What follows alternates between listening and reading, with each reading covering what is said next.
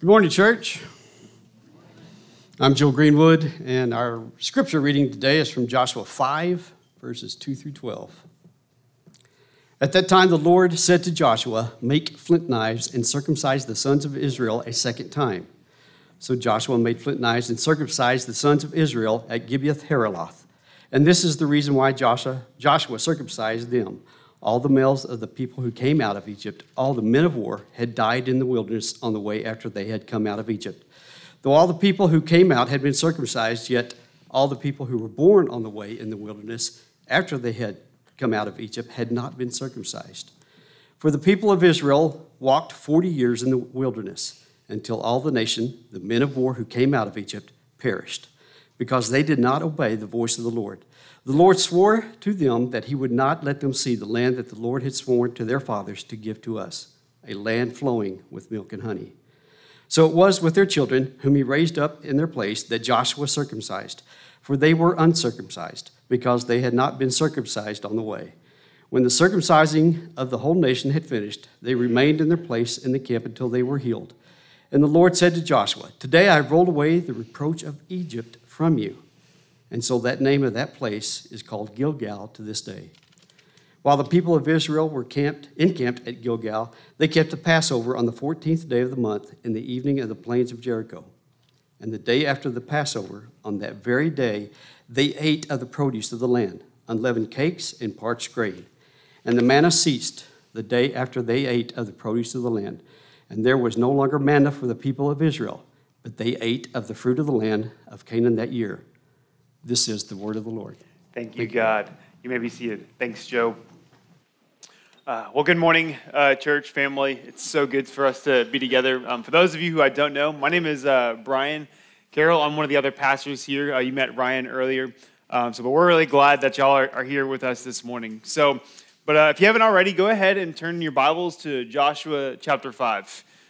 Joshua chapter 5. So we're going to do the best we can to cover the whole chapter. But as you are turning your pages or flipping your phone to Joshua 5, call back on a moment in your life where you felt super embarrassed. You're like, why are you doing this? Call back to a moment where you just kind of felt some shame or some guilt, or something happened. You're like, man, you look back on it and you're just like, man, that was so cringy. Why did I do that thing? Or why did I do that? I remember for me personally, as I think about one of those moments, I was in sixth grade. And, so sixth grade Brian, bleached hair, baggy jeans. Because actually, no, we weren't allowed to wear jeans in school. So anyways, I remember that whenever I was starting middle school, there was this girl I kind of started to have a crush on. My parents were good parents, loved my parents. And they gave me just the rule of thumb just at the beginning of the year. It's like, hey, Brian, you're in sixth grade. You barely know how to tie your shoes. We don't want you to date anybody. And so I'm like, okay, that's fine. I was a good kid. But then I met this girl, and I was like, no, I'm not going to listen to that. And anyway, so back in the day before text messaging, who remembers those days? Yes. We exchanged notes to each other. And we exchanged notes of this girl and I. We typically would put in one another's lockers. Students, who actually has lockers? Okay, so there's a few people who actually still have lockers. That's also another thing that's dated. But I remember we would put notes in each other's lockers and things like that. And so there was this one day where I got this note that I really liked. I don't really remember what it says, except for the fact that it was addressed as "Dear Teddy Bear." And so you do not have permission to call me that from here on out. But anyways, I remember it, so I kept it. I hung on to it. And I put it in my room in a place where I thought that was safe for my parents seeing it. But my mom, as wonderful as a mom she was, she would often clean my room because I didn't apparently know how to do that myself. And apparently, she found this note. So rather than telling me and confronting me right out of the gate, my parents just decided to actually probably just have a little fun with me. So I remember the next day, I didn't know the note was gone at the time. My mom was taking me to school, and my dad comes outside to my side of the car. The windows rolled down. He just leans over and just says, "Have a good day, Teddy Bear." Cringy, crushing. My day was clouded with so much shame and guilt because I knew what was coming coming to me whenever I got home. I knew that I was going to get the lecture. I knew that I was going to, the whole gambit. So that was a cringy, shameful moment for me as I look back. And mainly the shame came because I got caught. That was the big thing. But a lot of us, as we think about shame, as we think about guilt, the things that, something that we kind of interact with maybe on a daily basis.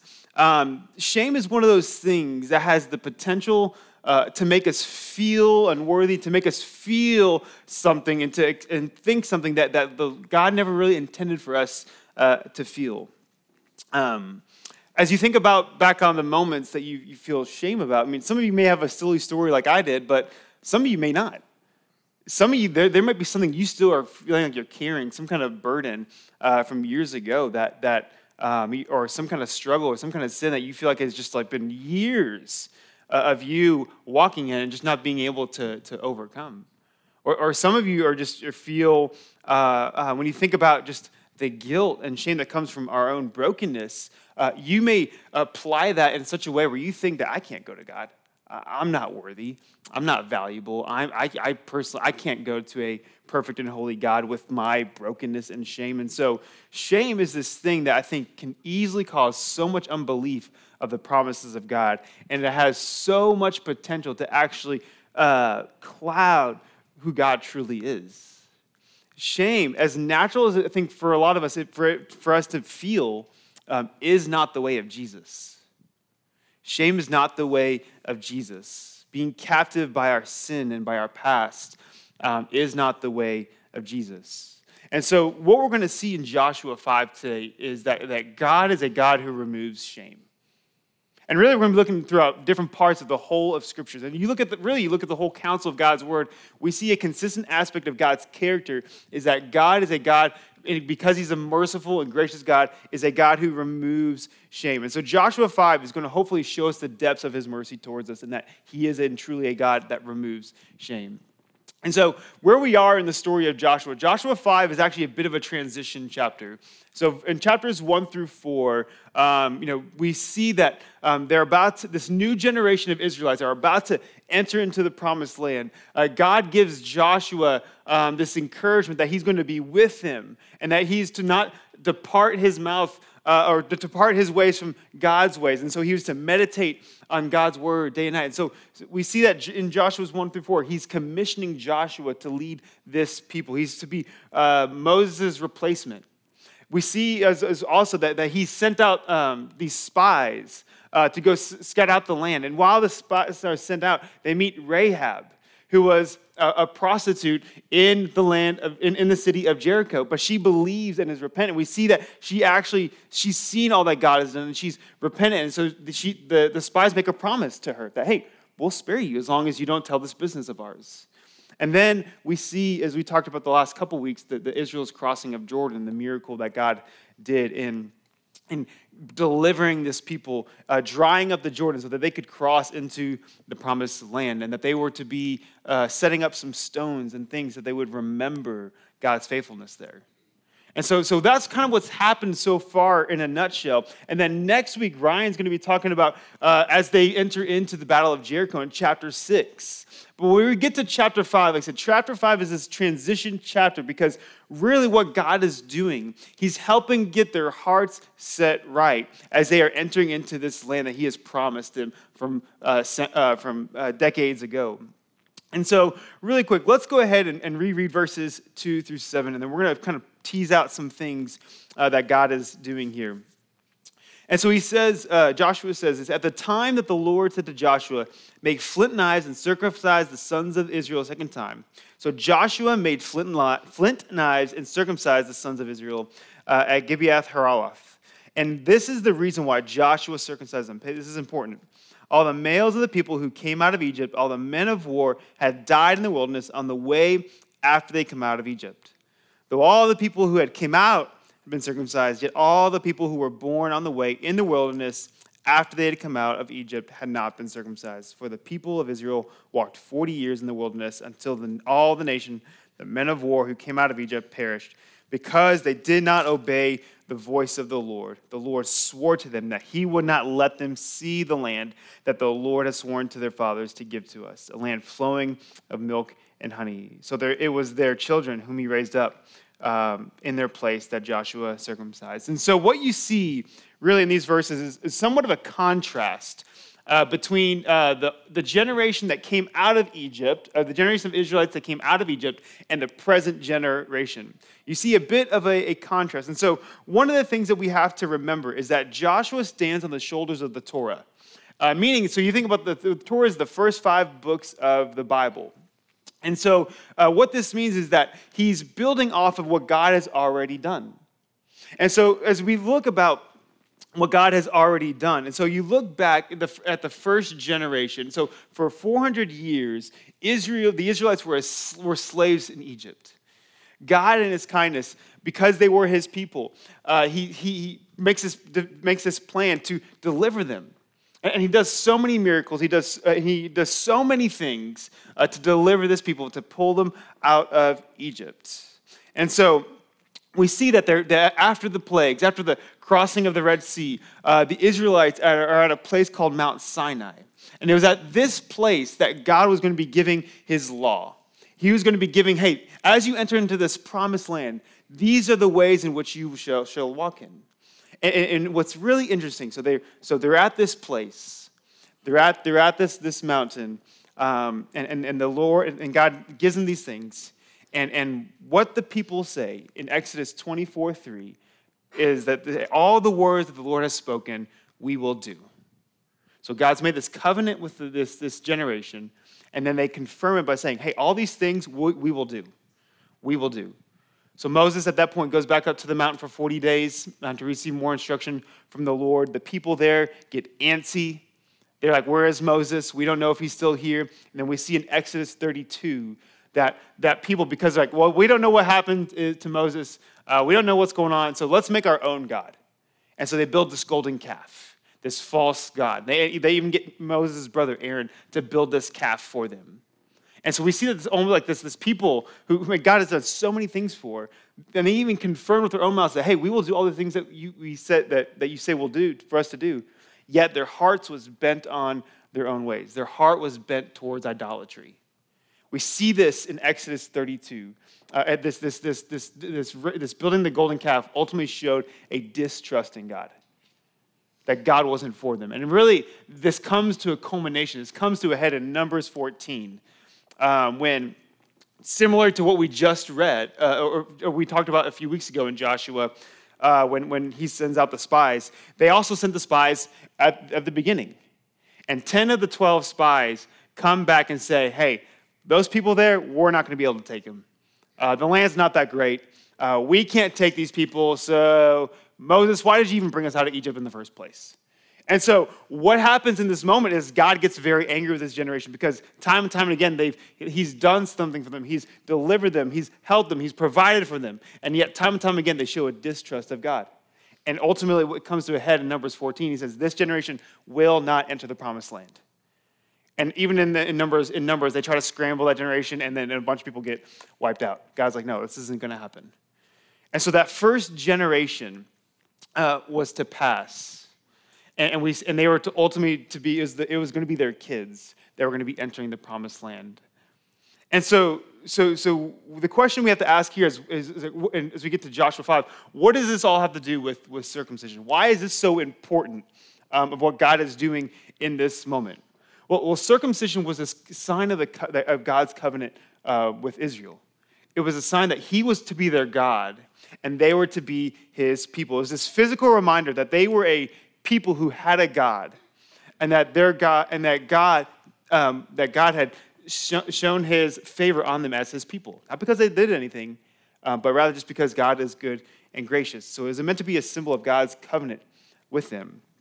And so what we see in this moment, so the kids, these are the kids that were born in the wilderness for 40 years when God said, you're not this first generation, you guys aren't entering the promised land. These are the kids that were born, a lot of them were born in the wilderness, and they had not been circumcised. This thing had not been performed that was ultimately a sign that they belonged to God.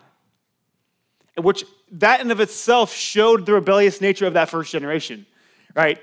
This circumcision was something that's rooted back in Genesis, something that they would know that was a part of what they did, and yet we see that they didn't do it. And so this just speaks to the rebellion of that first generation, of their distrust of God. So what's happening in this moment? When God gives this command to Joshua to do this circumcision, he is essentially reminding them that God was still faithful to his promise. And essentially he's reminding them that as they were entering into this promised land, they were not spiritual orphans, but rather God was simply renewing what he had already started. And so you think about the people who, this second generation that was to enter into the promised land. They may have had questions because they saw their parents' rebellion. They saw that God wasn't going to let them cross. And they may have wondered, there was still some of just that reproach, so some of that just shame that they carried with that from their parents' generation. And it might have been, hey, are we cut off? Are we still part of God's promises? Is this still for us? But yet what we see here is that God is confirming in these people that, hey, I am still leading this thing and you are still my people. You will not be spiritual orphans. And when we get to verse 9, this verse 9 is this beautiful culmination of what just happened. And God, the Lord says in verse 9, he says, "Today I have rolled away the reproach of Egypt from you." And so the name of that place is called Gilgal to this day. And that's what Gilgal means, is to roll away. God had rolled away the reproach of Egypt from them. So whatever shame, whatever bondage, whatever guilt that these people had carried over from the first generation until the present moment, the Lord, because of this act of circumcision, because of this reminder that they belong to God, he's like, we're done. Whatever, it's gone. It's not over you anymore. It's not clouding over you anymore. And so God removes this shame, this reproach. That's what that word reproach means. It's like a scorn. It means a taunt. It's this shame that was there, that was present. And God says, it's no more. We're removing it. It's gone. It's done. And they were to ultimately enter into the promised land as a people who had a God. And God confirmed that with them. And when he removes this guilt and shame, what he's essentially saying, he's reminding them, is what I require of you is obedience rooted in faith. And these things have no hold over you anymore. This reproach of Egypt, this reproach of the first generation that left, they no longer have any hold on you anymore. And we see the mercy of God in this. We see the mercy of God. And one of the things that's so important for us to, as we see how God is a merciful God, as he's removing the reproach of Israel, we have to understand that this is something the Lord still does today. God is still in the business of removing the guilt and shame of sin that we carry. He is still in the business of removing that from us. And so, especially it being Pentecost Sunday, one of the things that is so important for us to think about is what is the role of the Spirit in helping us walk in life, not feeling clouded by our sin and shame? What is that even? What is his role? So you think about John's gospel. In John 16:9, he says that the Holy Spirit, his role is to convict the world of sin and righteousness. John's gospel is meant to convict the world of sin and righteousness. And so one of the things that we have to understand is that conviction and shame are not the same things. Right? Conviction and shame are not the same things. Conviction is actually a good grace from God and him showing us areas of our sin, showing us where our brokenness is. It's just like when you want somebody to tell you, if you're running right off a cliff, wouldn't you want somebody to tell you that you're running off a cliff if you didn't know it, right?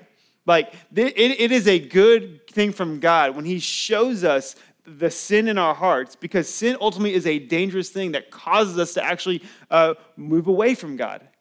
And so when the Holy Spirit shows us our sin and convicts us of our sin, it's actually meant to be, like we talked about this when we went through Mark, conviction is actually an invitation for us to go to God with our brokenness.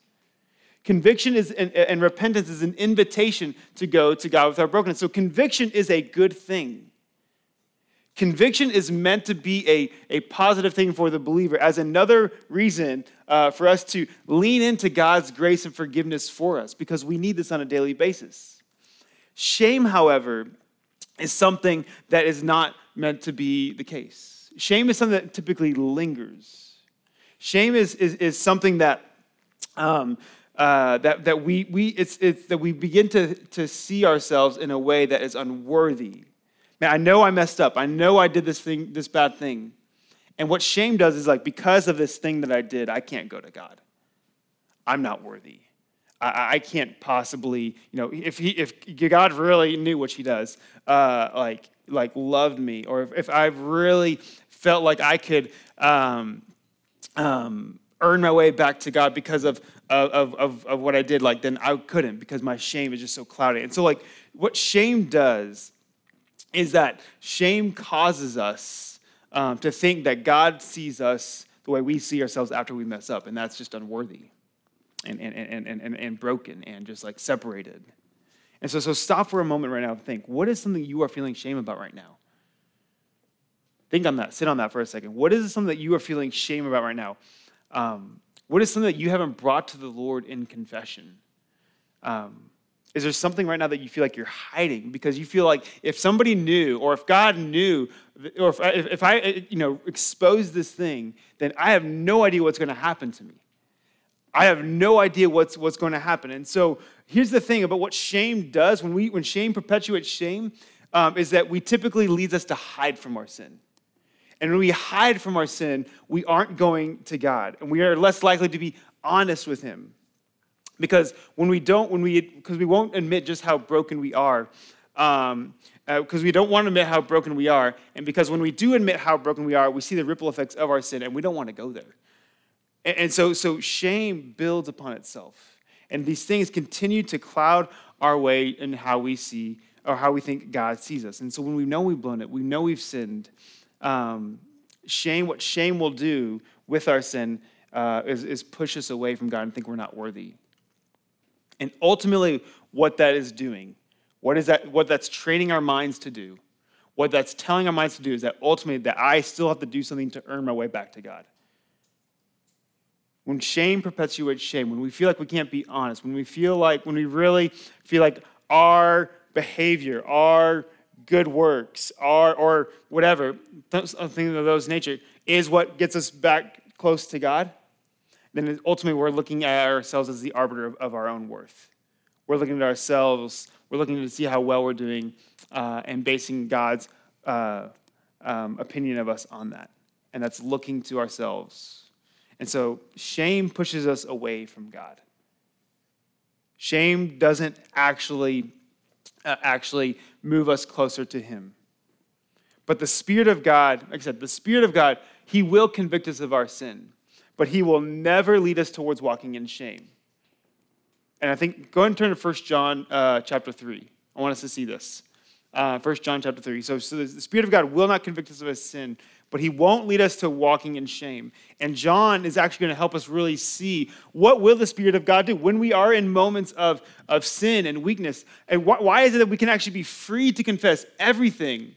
Why is it that we can be free to confess even the things we don't want to? I think what John is going to help us see here is that really the gospel has to be at the root of everything that we think and do, including in how we view our sin. So let's look at 1 John chapter 3, verses 19 through 21. John says this, he says that by this we shall know that we are of the truth and reassure our heart before him. For whenever our heart condemns us, God is greater than our heart, and he knows everything. Beloved, if our heart does not condemn us, we have confidence before God. What is John saying here? What's he getting at? He's saying, if you feel condemned by your sin, I'm not saying conviction, But if you feel like shame from sin, if you feel like, hey, I messed up, and because I messed up, I've got to earn my way back to God. If you feel that, if you feel like you can't go to God, if you are in Christ, if you are a believer and you feel that, what John is essentially saying here is, hey, if your heart condemns us, if our flesh condemns us, God is greater than your heart. God is bigger than your heart, and he knows everything. Beloved, if our heart does not condemn us, we have confidence before God. Meaning, guess what? Even in our sin, we don't have to linger in it, but rather we can confess it. And if there's any part of us that's saying that we can't confess that thing, or we feel condemned because we did that thing, that is a lie. That is a lie. And what's even cool is John, he just to really just hone in on this point, he look in chapter 4, verses 2 through 4. He just like nails this point even more and shows us how the Spirit of God operates in this idea that he won't push us towards shame. So he says in verse 2, by this you know the Spirit of God. Every spirit that confesses that Jesus Christ has come in the flesh is from God. Catch this. Every spirit that does not confess Jesus is not from God. This is the spirit of the Antichrist, which you heard was coming and now is in the world already. Little children, you are from God and have overcome them, for he who is in you is greater than he who is in the world. Shame will always push us in a position to where we are constantly measuring ourselves. We are constantly looking at ourselves and looking at our own actions. And as we view our actions, shame will cause us to grade them and see, am I worthy to go before God or am I not? Do I have to try to earn my way back before God, or am I not worthy to do that just yet? And here's the thing. Shame will cause us to feel unloved, unworthy, and feel like we have no dignity. It'll make us feel like we can't go to God because of it. And ultimately, shame causes a disbelief in the gospel. Why? Because if we are acting as the arbiters of how God sees us, then ultimately we are trusting in ourselves and not God. And what did John say? What did John say about any spirit that does not confess Jesus? He calls it the Antichrist. And it's not talking about like the Antichrist as we might know, but he's talking about any spirit that doesn't point us back to the finished work of Jesus is ultimately a spirit that isn't true. And so if we are walking in, here's the reason why the Spirit will not push us towards shame, because what shame does, it causes us to look at ourselves. And when we looking at ourselves and we are trusting in our own works and actions to see if we can be right before God, what that essentially is a spirit that is not from Jesus. But the Spirit of God will always remind us that we can go back to Jesus. He will remind us that grace and forgiveness is provided in him. And so we don't have to trust in ourselves. We don't have to see if we're doing well enough. We don't have to try to earn our way back to God because we can't. The Spirit of God will always point us back to Jesus. And this is why conviction is a beautiful thing. Because what conviction should do is cause us to rely on the grace of Jesus. And when we rely on the grace of Jesus, it's actually in that we find healing. We actually find wholeness because we find ourselves trusting in the one who's actually able to give us something. Because in the other case, we're trusting in ourselves. And we can't. We can't get rid of the shame ourselves. We just can't. The Spirit of God will always remind us of the grace of God. The Spirit of God will always point us back to the finished work of Jesus. He will never cause us to walk in shame. He will convict. He will show us our sin. He will highlight it, but only because he loves us. Right? Only because he sees the danger of the sin. He sees the danger of what this thing can lead to. And here's what this means. Here's what this means. That thing that I asked earlier, that thing that you may be feeling shame about, that thing you might be feeling guilty about, that thing that you even feel like you might have to hide and have to kind of self-protect, you are free to confess that thing. Why? Because if you are in Christ, you are still chosen, holy, and beloved. You still belong to him.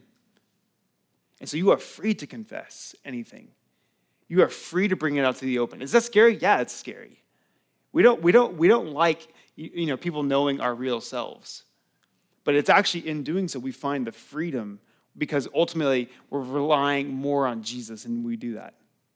We're relying more on the finished work of Jesus to do that.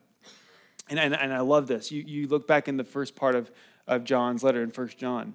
It's a verse that we talk about a lot. He says that if we confess our sins, he's faithful and just to forgive us of our sins. And that last part is, and he's faithful to cleanse us from all unrighteousness. The word cleanse it's similar even to that word reproach we talked about earlier. He's removing it. Any unrighteousness, he's dealing with it. It's done. It's dealt with. He's removing it. And so, because what we see here is that God is a God who removes the reproach of sin from us. He is a God who can easily deal with our sin. And when we believe the gospel, when we believe that God actually cleanses us from our sin, that he is the one who does it, we see when we look at shame, we realize, I don't have to walk in this thing. And I'm not saying that we don't feel like remorse for our sin. And I'm not saying, but how we have to interact with our sin is that we know that Jesus has dealt with it. And because he's dealt with it, we don't have to be condemned by it. He doesn't hold our past sins against us. And so because of that, we don't have to hold our past sins against us either. We don't have to walk in shame. And so the Spirit of God will always point us back to the finished work of Jesus. And so if there's anything in your heart that's telling you, nah, but really not for you though.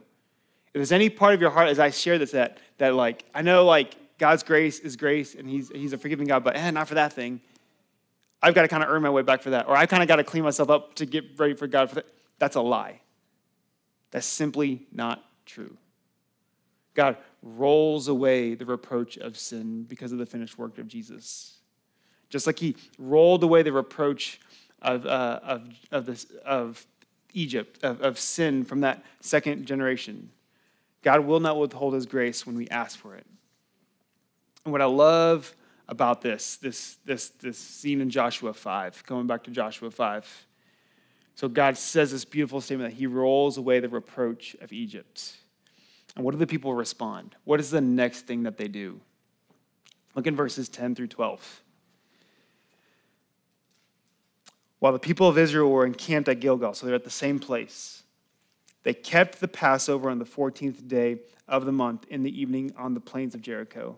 And the day after the Passover, on that very day, they ate of the produce of the land, unleavened cakes and parched grain. And the manna ceased the day after they ate of the produce of the land. And there was no longer manna for the people of Israel, but they ate of the fruit of the land of Canaan that year. So they circumcised this whole generation, this physical reminder that they were a people who had a God. They're entering into this promised land, reminding that they're not spiritual orphans. They have a God. And then almost immediately afterwards, they get to celebrate the Passover, which was this reminder of God's deliverance. Ryan talked about it earlier, but what Passover was, it was this, whenever the first generation was about to exit Egypt, it was the part of the final plague. God was going to kill the firstborn of everyone in that land.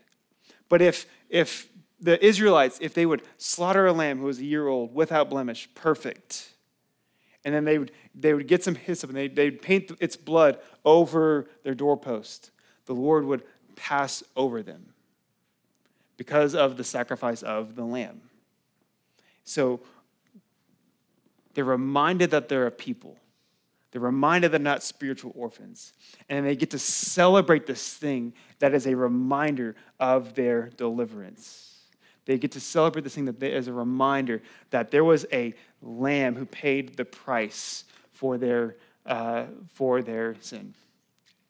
A lamb in its place. Does that sound familiar? So as we wind our time down, as we celebrate communion, and Ben, you guys can go ahead and come on up. Communion is our way of celebrating that God has removed the shame from us, that God has delivered us fully from our sin. God has delivered us fully from the penalty of sin, which is death. God has fully removed this sin from us, not because we've done something to earn it, not because we've clawed our way, because we are a really good person, because I didn't cuss, because I didn't do all these things. God has removed the reproach of our sin, the shame and guilt of our sin because of the finished work of Christ. And so when we take communion, communion is this reminder that it is finished. Communion is this reminder that you do not have to walk in shame anymore. Communion is this reminder that you have been given the Holy Spirit, and the Holy Spirit will always point you back to Jesus. He will never cause you to walk in a disposition of shame. He will convict because he loves us, but he will not cause you to rest in your shame. He will cause you to rest in Jesus. And so when we take communion this morning, when we drink of the juice as a reminder of Christ's blood spilled on the cross, this perfect lamb, and when we eat the bread and think about his broken body, when we are partaking of communion, we get to have this physical reminder, this celebration that God has fully dealt with our sin. And the freedom that puts us on is incredible. You are free to confess any sin because ultimately that sin does not change your position before God if you are in Christ. Communion is this reminder that God has given us his Spirit and that his Spirit will always point us back to Jesus. So find your rest in him. So this morning as we take communion, I want us to think about for a moment, what is the thing that you are feeling shame about? Have you actually brought that thing to Jesus? Have you trusted in the finished work of Jesus?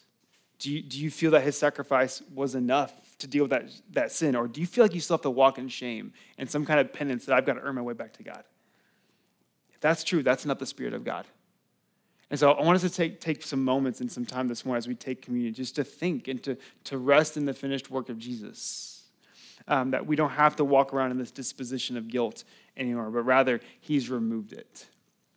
And so as we partake this morning, I want us to just be intentional about this time. Be intentional about where is it that you're trying to find rest in? Where is it that you are trusting? And ultimately, I want you just to trust in the fact that he has removed your sin if you are in Christ. It is dealt with. It has been paid for. It is done. It is finished. If you aren't a believer in here, I would ask that you would just refrain from taking communion. It is for the believer. But I would ask you to consider, how might Jesus, what are you looking for to find life in? What are you looking for to try to heal that guilt and shame that you may feel? And why not Jesus? Consider Jesus is what I would ask you to do during this time. And so, Lord, thank you for your kindness and for your grace. Thank you that you have made us a people.